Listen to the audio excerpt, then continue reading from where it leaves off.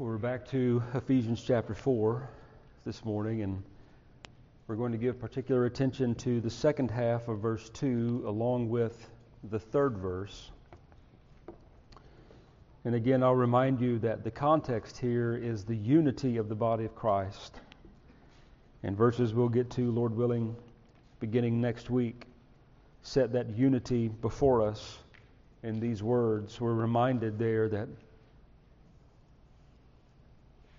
within the body of Christ, within the Godhead itself, that there is one body, there is one Spirit, one hope of our calling, one Lord, one faith, one baptism, one God and Father of all. But before we get into the study of this great unity of the Christian's faith and of the Godhead itself, we're given in the first few verses of chapter 4 four virtues that must be present in the life of all believers. Those four virtues are found in the first and second verses. Two we looked at last week, lowliness and gentleness. Two we'll look at today, long-suffering and forbearance, or bearing with one another. And then all four of these come under the heading or the umbrella of endeavoring to keep the unity of the Spirit in the bond of peace. And then we come to those verses which I just read, therefore there is one body, one Spirit, and so on. These four virtues are necessary, and I'll add the word absolutely necessary, if the unity of the Spirit is to be maintained. Reason being, there are two truths that can be said concerning the church of the Lord Jesus Christ. The first is that the church is an assembly of people who have been called out of the world to faith in Christ. That group of people represented by us here this morning have been gloriously saved from their sin and have been drawn out of the world, now assembled together to give praise, worship, and honor to the Lord Jesus Christ. But the second reality, the second truth that concerns the church is that this assembly, gloriously saved as we are, is made up of those who still have a sin nature, who still struggle with remaining sin, having not yet been fully saved from the presence of sin. That's why these virtues are absolutely necessary. That's why they must be cultivated in our lives. Things like humility, lowliness, gentleness or meekness, patience or long-suffering, and forbearance. The active pursuit of these virtues is absolutely essential for the church to function in the world as the redeemed of God. Perhaps you have a story, a memory, of the Church of Jesus Christ being less than it should be. I have a story. I've actually got stories, but I'll spare you those. Most often, the story, whatever it may be reduced to, comes down to the lack of one or more or all of these virtues not being present in the lives of the people who comprise the local church. Now think back in your mind or your memory when you've been a part of a church or a situation in a church where things have gone awry and the testimony given to Christ is not what it should be before those who are outside and looking in. And your experience will probably tell you that in your own heart and mind, one or more or all of these things were missing. And then once you see that log in your own eye, if you were able to look and given grace enough of God to look at your brothers and sisters in the church, you might see the speck there in their eye that one or more or all of these things were missing in their lives as well. Last week we looked at the first two, humility and gentleness or meekness. William Hendriksen says of humility that it is the first, the second, and the third essential to the Christian life. That's his way of saying you cannot live a faithful Christian life before God and before your fellow believers if there is not a growing humility in you. And to define it again, it is thinking more of others than yourself, putting their interests above your own, seeing yourself in a lowly state before God and your fellow believers, not seeing yourself in an exalted state. We also looked at last week meekness. We tried to define it as there is a certain ability or power, if you will, that is under control. William Hendrickson again defines the word as one who is slow to insist on their own rights. But moving on this week, we come to the next two. The first being long-suffering, and the second being forbearance. Let's read this in its a bit larger context. So I'm going to go back and read verse 1 down through verse 6 again, where Paul says, I therefore, the prisoner of the Lord, beseech you to walk worthy of the calling with which you were called, with all lowliness and gentleness, with long-suffering, bearing with one another in love, endeavoring to keep the unity of the Spirit in the bond of peace. There is one body and one Spirit, just as you were called in one hope of your calling, one Lord, one faith, one baptism, one God and Father of all, who is above all and through all and in you all. Let's pray and ask the Lord to bless His word to us this morning. Our Father, we pray that you would open our understanding, that you would open our ears, that you would be our teacher, our instructor, and show us the necessity of these virtues in our life. And Lord, we pray that you would not just show us the necessity, but also that you would help us by your Spirit to put them into practice. We ask it for Christ's sake. We ask it for the good of this local assembly. And we ask it unto the glory of Christ and in His name. Amen. So let's look at the first of these words. Long-suffering. Paul tells us we are to walk worthy of the calling with which we are called, which means that we are to walk worthy of the Christ that called.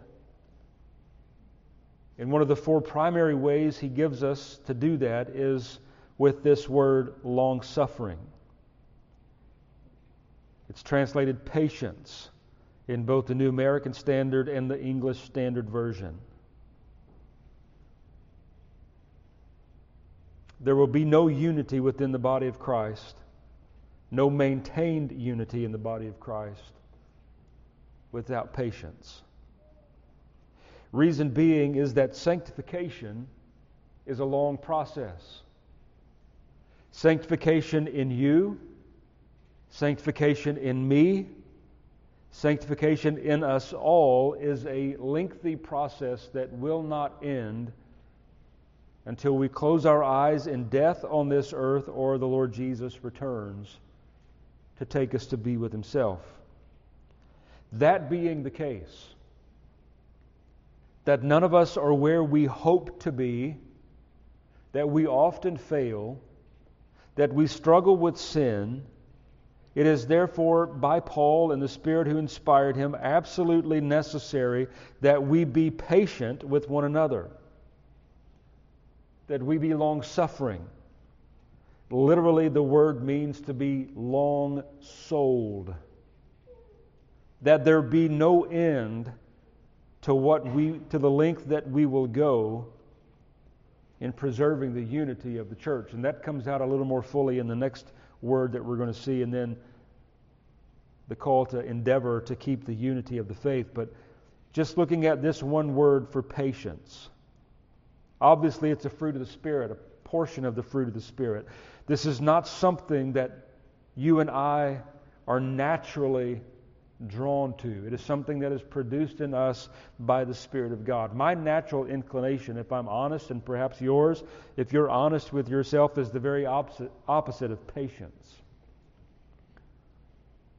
It's the very opposite of long-suffering.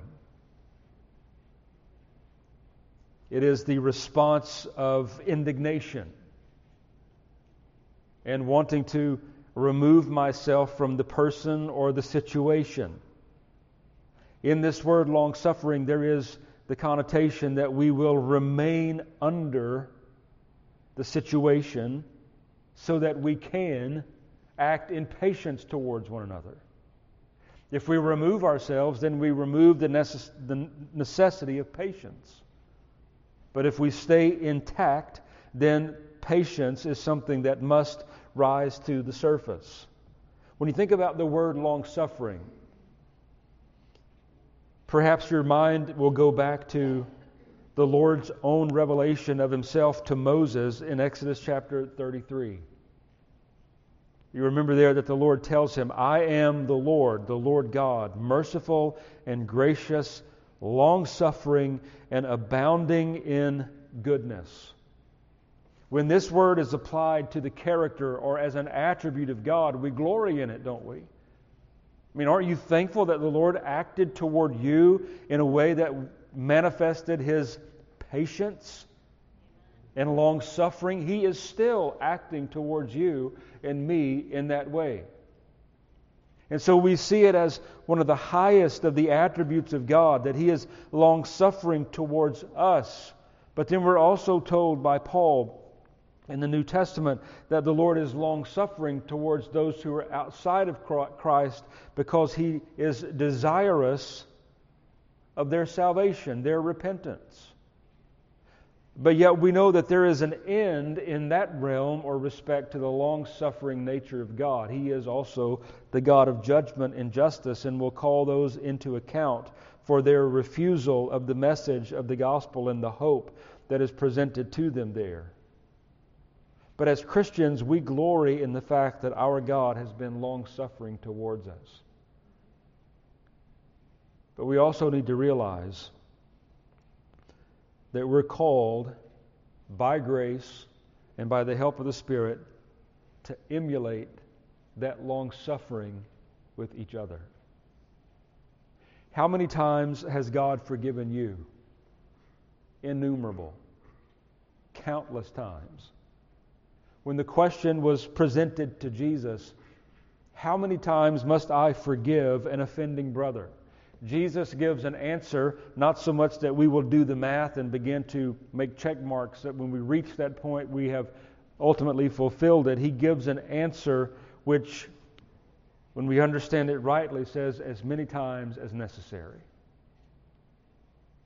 This is the very heart of patience. It is an element of the Christian Christ-like love that we are called to love one another with. You remember how Paul defined it in 1 Corinthians 13. Love is patient. It is kind. So that's the first word. Long-suffering. Then we get into the second part of this, and it is the word forbearance or bearing with one another. The New American Standard probably helps us in its interpretation of the word. It says showing tolerance. The ESV again says bearing with one another. I like the way Curtis Vaughan defines the word. He says it is the ability given by God to make allowances for the faults of fellow believers. We realize that we still have remaining faults. We're not yet perfect. What happens when you put a bunch of people with faults in the same room? There is the great tendency toward schism, division, and factions. So it's no wonder that Paul, in his epistles, writing to these various churches, that he warns and even rebukes the presence of schisms and factions. This idea of bearing with one another John MacArthur defines it like this. He says, it is the ability to take abuse from others while continuing to love them. And then he goes on to say, it is being in its very essence Christ-like. Is that not what Christ does? How He has acted towards us? Continuing to love us even in those times when we are, by our words, by our actions, or by our thoughts, abusing Him, so to speak. And then the same application can be made as we made with the word patience. The first inclination of my heart and yours is going to be to remove yourself from the situation that calls for forbearance, to go on to the greener pasture. But let me tell you what you already know. That green pasture is full of sheep who will sin against you, who have faults, who still have remaining sin. And once that initial joy of meeting new people and becoming linked together with new believers begins to fade, and once you really begin to know one another, guess what is going to come to the forefront again? The need for patience, the need for humility, the need for meekness, the need for forbearance. So this applies across the board to any local assembly of believers, because we are all essentially the same. We all have the same remaining sin nature. That's why we have to be patient. But yet here is a little different angle. The Lord uses the necessities of patience and forbearance to further our own sanctification. Being in these types of relationships where we have to exude these virtues knocks the rough edges off of us. It's like sandpaper, getting rid of what is there. And how clearly the Lord uses things like this to show us what's there, to what's really in our heart, what really needs to be dealt with. And so when we take all four of these together, lowliness, gentleness, long-suffering, and forbearance, those are the key ingredients, if you will, to the maintenance of the unity of the Spirit in the body of Christ. This is all summed up by Paul in this last phrase, where he says, endeavoring to keep the unity of the Spirit in the bond of peace. Endeavoring to keep the unity of the Spirit in the bond of peace. So let's look at a couple of things here. Notice that Paul says to keep the unity, or to maintain it. The Spirit of God in the life of a local assembly has given that local assembly and the members of it, those who are assembled together, based upon His own unity, the unity of the Trinity, the Father, Son, and the Spirit. That unity is to be kept, not created. It's a big difference in keeping something that we've been given and then trying to create something out of nothing. So think of it this way. Perhaps this illustration will be helpful. Perhaps some of you and your families have an heirloom that's been passed on from generation to generation. It's something that you have been given to keep. It's precious. You didn't create it. You didn't make it. But it has been entrusted into your possession now for you to maintain it in hopes and an effort that you can, along the same lines, pass it on to the next generation. How careful would you be to keep it? You would give it a prominent place in your home, out of the way, somewhere. Perhaps you would even put it behind glass or under lock and key, whatever it may be, so that you could preserve the quality and the expense of this precious possession. When we think of it in that way, when we come to Christ and when we are united to one another in the church, in essence, what has been given to us is the unity of the Spirit. And we are to keep it. We're not to fracture it. We're not to distort it. We're not to rend it apart or make an attempt to rend it apart. We are to hold it as a very precious possession given to us by Christ Himself, won for us by Christ Himself. It's no wonder then that these virtues come to the forefront of how we are going to keep the unity of the Spirit. It's no wonder that we are called to these things: humility, meekness, patience, and forbearance. The very opposite of those things, if you think of them in your mind, the opposite of lowliness or humility is pride. The opposite of meekness, again, is a harshness. The opposite of patience is the quickly flying into indignation or even rage. The opposite of bearing with one another, the opposite of forbearance is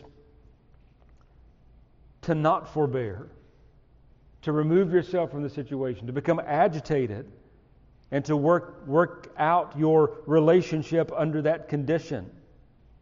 And what happens to the unity of the Spirit that the church is supposed to hold to the outside world looking in and to reaffirm to one another every time they meet together? What happens to that unity? It is not destroyed, but distorted. And it gives off a picture that no Christian in their right mind, thinking sanely, would want to give to a person standing outside the faith of Jesus Christ. We don't want to be the reason or the cause to make others stumble. Exactly the opposite is what the Scripture calls us to be. Is to be so alluring in our faith, in our love for Christ, that people are drawn in. But then we all have experiences, don't we? Some worse than others. But in doing a real heart searching of my own experience in church life, where things have gotten off course and astray, almost always I can trace it back to my own heart lacking in one of these four primary virtues. Humility was lacking. Perhaps meekness or gentleness was lacking. Patience was lacking. Forbearance was lacking. Or in some cases, all of them were lacking. The next thing to see here in this phrase is the word endeavoring. Again, Curtis Vaughan says this word combines the ideas of haste, eagerness, and zeal. This is something that takes effort and work. This is something that might cause you to shed a tear or two or 1,000.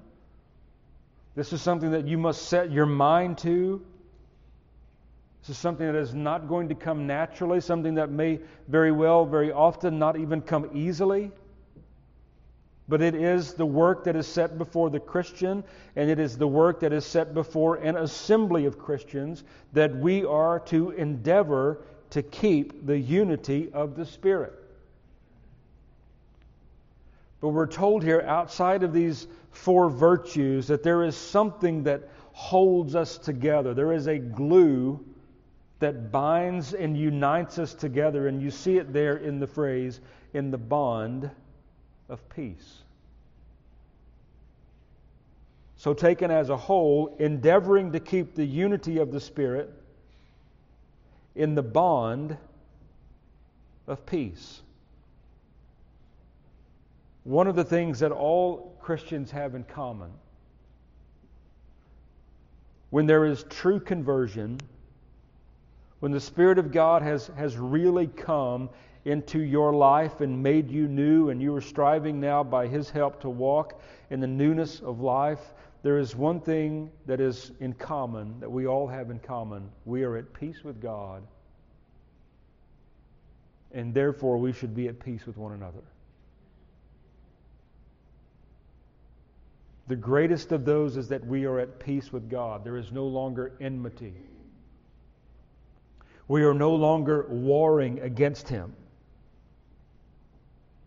We are no longer objects of His wrath. So when you think of the church as that, and it is this, along with so many more things, it is a group or an assembly of people who were once objects of the wrath of God, but now they are objects of His mercy. When that bond of peace rises to the forefront and we see this brother or this sister that may have offended me, but yet to look back at myself, I was quick to take offense. Ultimately, they have been transferred into this realm of being at peace with God, just as I. How can I not be actively pursuing peace with them? This is the bond. This is the glue that holds us together. This is something that we should strive to recognize more and more. And in case we fall prey to the thinking or the idea of, you hear people say this usually in jest, or at least I hope it's usually in jest, that Paul never dealt with a so-and-so. Paul never had this type of person. Well, let me remind you of the larger context with which we read these words. Paul is not writing to people necessarily like our culture, who share so many things in common. Paul is writing to those who were recently converted out of paganism.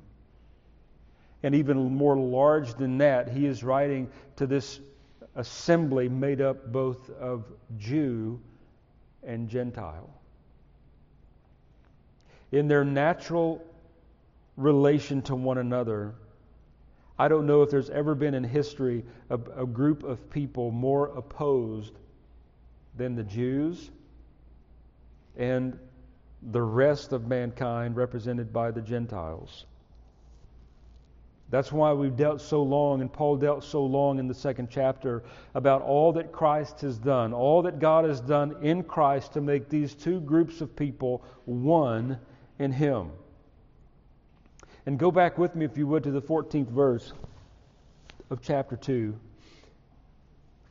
Because it goes back, and Paul is almost as if he's come full circle when he's speaking of the bond of peace in the 3rd verse of chapter 4. You go back to verse 14, speaking to these two groups of people, he says, "For He Himself is our peace, who has made both one, and has broken down the middle wall of separation, having abolished in His flesh the enmity, that is, the law of commandments contained in ordinances, so as to create in Himself one new man from the two, thus making peace." So the enmity that existed between Jew and Gentile was of such a nature that it was a part of the cross work of Jesus Christ to remove that enmity. That enmity having been erected by the very law of God, represented here in verse 15, having abolished in His flesh the enmity, that is the law of commandments contained in ordinances. So when we think of it in that way, and we're reminded exactly what Paul means by this phrase, endeavoring to keep the unity of the Spirit in the bond of peace, we remember the expense that this peace has come to us. It's come at the cost of the shedding of Christ's own blood. We should be more than willing to endeavor to keep the unity of the Spirit in the bond of peace. God help us to do that. Thinking of these 4 virtues on a larger scale, someone has said these virtues furnish a broad characterization of the new disposition and behavior revealed in the Christian's new life in Christ. Why is it that a local church must insist that its membership be comprised of believers only? Is because in believers only are you going to find these virtues operative.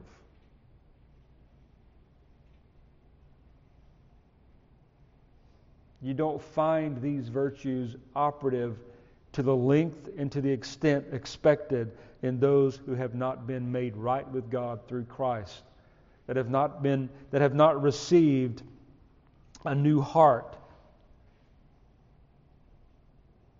And so these things are nothing more, nothing less than the new disposition and behavior revealed in the Christian's new life in Christ.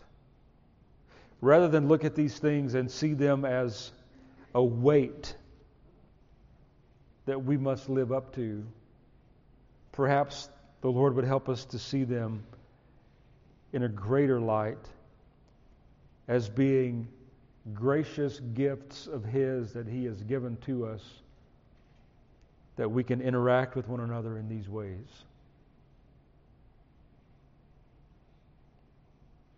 Thinking along those same lines, speaking of the unity of the Spirit, the unity of the body of Christ, John Stott, a name that you may recognize, he said, where these are absent, and he's speaking about these four virtues, where these are absent, no external structure of unity can stand. And if you were to read that sentence in its larger context, what he's saying there is, where these four virtues are lacking, put whatever structure in place you wish. It will not work to maintain the unity of the Spirit. Make as many rules as you will. The end product of that formal external structure will not end in the keeping or the maintenance of the unity of the Spirit. He goes on to say, but where these exist, there is good hope and a real expectation that real unity, which is visible, can exist in the church. And that's really what we are endeavoring to do as a local assembly, is to have the type of unity that is not below the surface, where we're forbearing with one another in the sense that it's all we can do just to hold it together for a few hours and grind our teeth and do all of those types of things just so we can get over with this day and get back home. That's not what he's talking about at all. He's saying a real, visible unity that expresses itself in love towards one another. Where these exist, humility, meekness, patience, and forbearance, where these exist, there is a real, visible unity. Isn't that what we should desire to be? For the glory of the one who has saved us by the shedding of His blood? Shouldn't our great desire and our endeavor to be to keep and to hold this most precious thing that He has given to us by His Spirit, unity? But it's been a struggle from the very beginning of the church. That's why Paul's epistles are filled with exhortations to unity. There are schisms and factions that arise. You think about the way Paul addresses this over teachers. He said, some say that I am of Paul, some say that I am of Apollos, and the list would go on and on. And what happens there is that factions and divisions arise.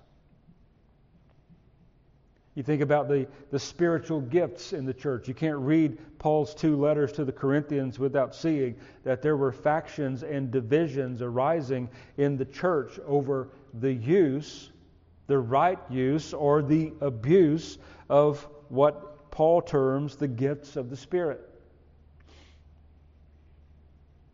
You couple that with the natural tendency toward enmity between the Jews and the Gentiles that now make up these churches,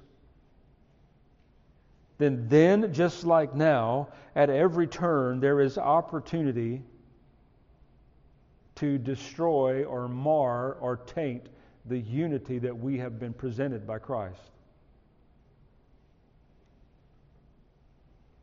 That affects two things.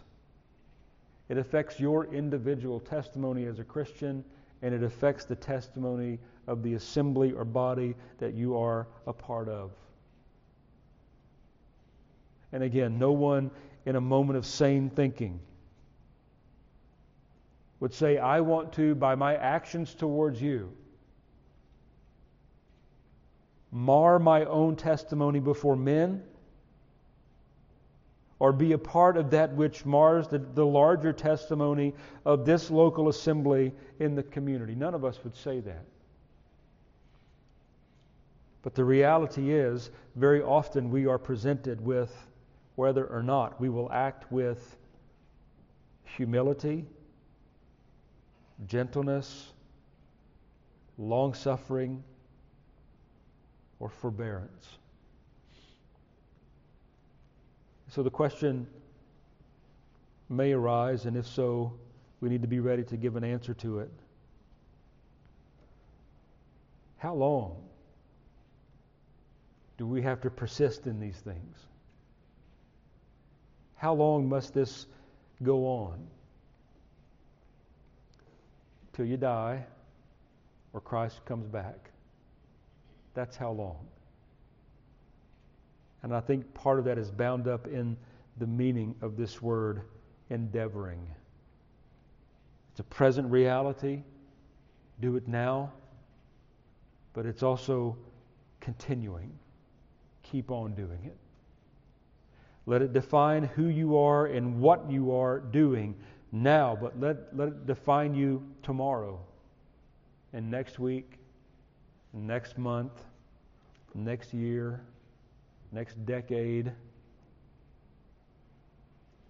We are always endeavoring to keep the unity of the Spirit in the bond of peace. And so with that foundation of the first 4 verses of this chapter, and I'll remind you, this is where Paul begins to apply all of these great doctrines of the first 3 chapters.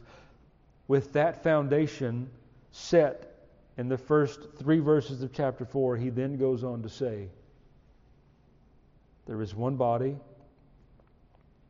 one Spirit, one hope of your calling, one Lord, one faith, one baptism, one God and Father of all, who is above all and through all and in you all. And then, do you see verse 7? We're going to get there in time. There is a word of contrast that begins verse 7, but to each one of us grace was given according to the measure of Christ's gift. So what we'll see when we get there is that this unity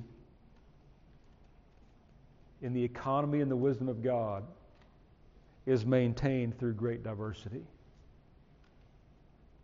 Only in the Christian church where you find people who are operating from a new heart will you find such diverse unity. The diversity is multifaceted. That's why we find in the book of Revelation that there are people from every tribe, every tongue that have been drawn in. But yet the diversity is even more far-reaching than that in the spiritual gifting that Christ has given to each one. So what a thing of beauty and glory we are a part of. By God's grace. We've been saved as individuals. Individually made right in the sight of God by faith in the Lord Jesus Christ. And then by virtue of that, He has placed us according to His own wisdom, just as He has seen fit, into local assemblies. And He has imparted gifts among that assembly. He has given His Spirit. He has given grace and the ability to interact and relate to one another in humility, meekness, long-suffering, and forbearance. To keep that precious gift that He has given us. That without which we individually or corporately have no testimony to the outside world.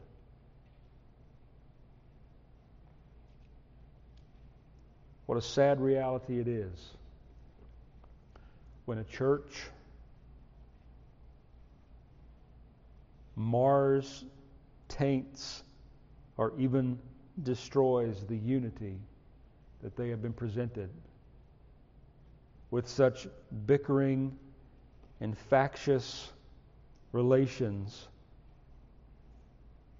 that its witness in the community in which it stands has been completely nullified. What a sad reality that some churches have degenerated into not being known as gospel preaching, Christ loving places of fellowship, but places of bickering, backbiting, factions, where there is the absence of humility, the absence of meekness, the absence of patience, the absence of forbearance. What does that mean? If those things are missing, well, very often it could mean